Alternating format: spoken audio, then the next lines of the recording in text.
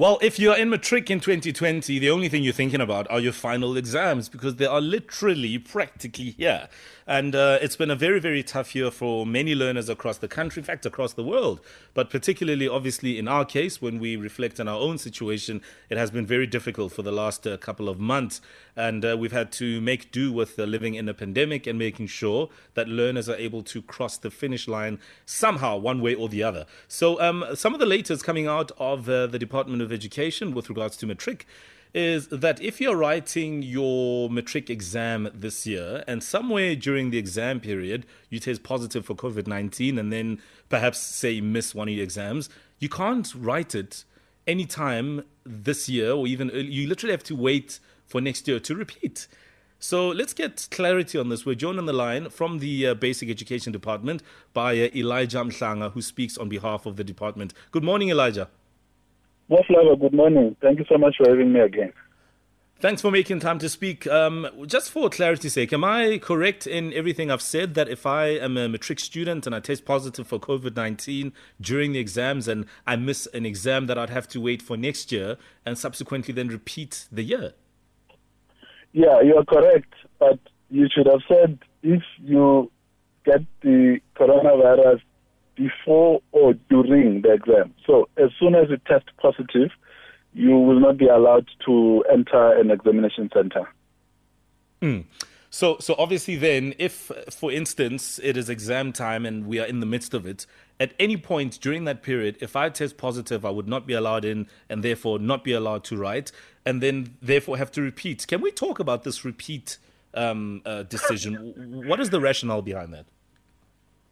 Well, there's nothing new really in this setup that we are discussing now, because what you're saying is that normally when someone is sick and they're not able to write, or there's some situation which happens in the family or that affects them personally and prevents them from writing the exam, you wait for the next exam opportunity to write your exams. So in this year, we are saying because of the coronavirus and the way it works, that it infects a lot of people, we will seek to protect those that don't have it from those that do. So if you have it, you will not be allowed to come into contact with other people, and therefore you will have to either come back after the quarantine period has ended, and we will assume therefore that you are negative, then you'll be able to write. But those subjects that you are not able to write, or if you are not able to write the entire exam, the next time you sit for the exam, it will be in May and June next year,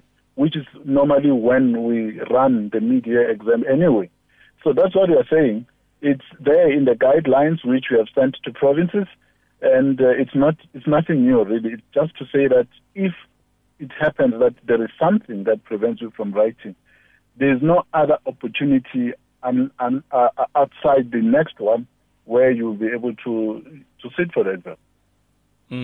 I mean, that would obviously, I think for most learners be a bit unfair. I mean, if I'm in matric and I mean, nobody asks for COVID or any other situation, maybe the thinking would have been, could there not have been another opportunity maybe earlier, say January maybe, or whenever to write? I'm just throwing it out there.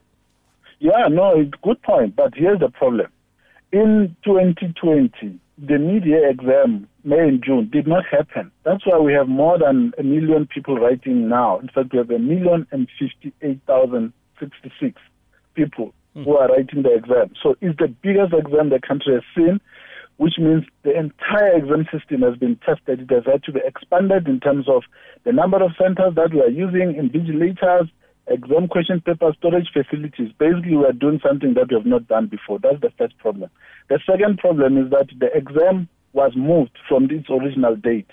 It's now starting on the 5th of November, which means it's later than usual. And the third challenge is that for those markers, for those teachers that work in high schools, they have not rested since May when we prepared to reopen schools. So at the end of the exam on the 15th of December, we are going to take a break until January. So the marking is happening in January. The exam results will be released on the 23rd of February next year. So from February you have March, and then April you're already preparing for the May-June exam, which means there's no other time in between to do anything else. And the other thing is that we don't know how many people to plan for. So you don't know what to do to cater for those people that might contract the coronavirus.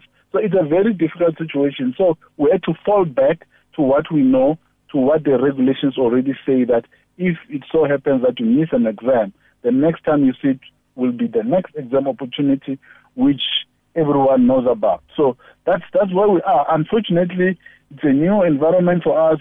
We don't know what else to do. So we are appealing to people, and this is the message that we really need to emphasize, that please take care of yourself as much as possible. Wear your mask, sanitize, wash hands, and social distance. Elijah, we'll leave it there, but thank you for bringing us up to speed and just creating some clarity on some of those issues. We appreciate your time. Thanks, Mhlanga. All right, Elijah Mhlanga from the Basic Education there. What are your views on that one? Any opinions on their plan? Do you think they really were in a corner and had nothing and no other way around this? Or do you have a different one? You can tweet us, #TheMorningFlavor.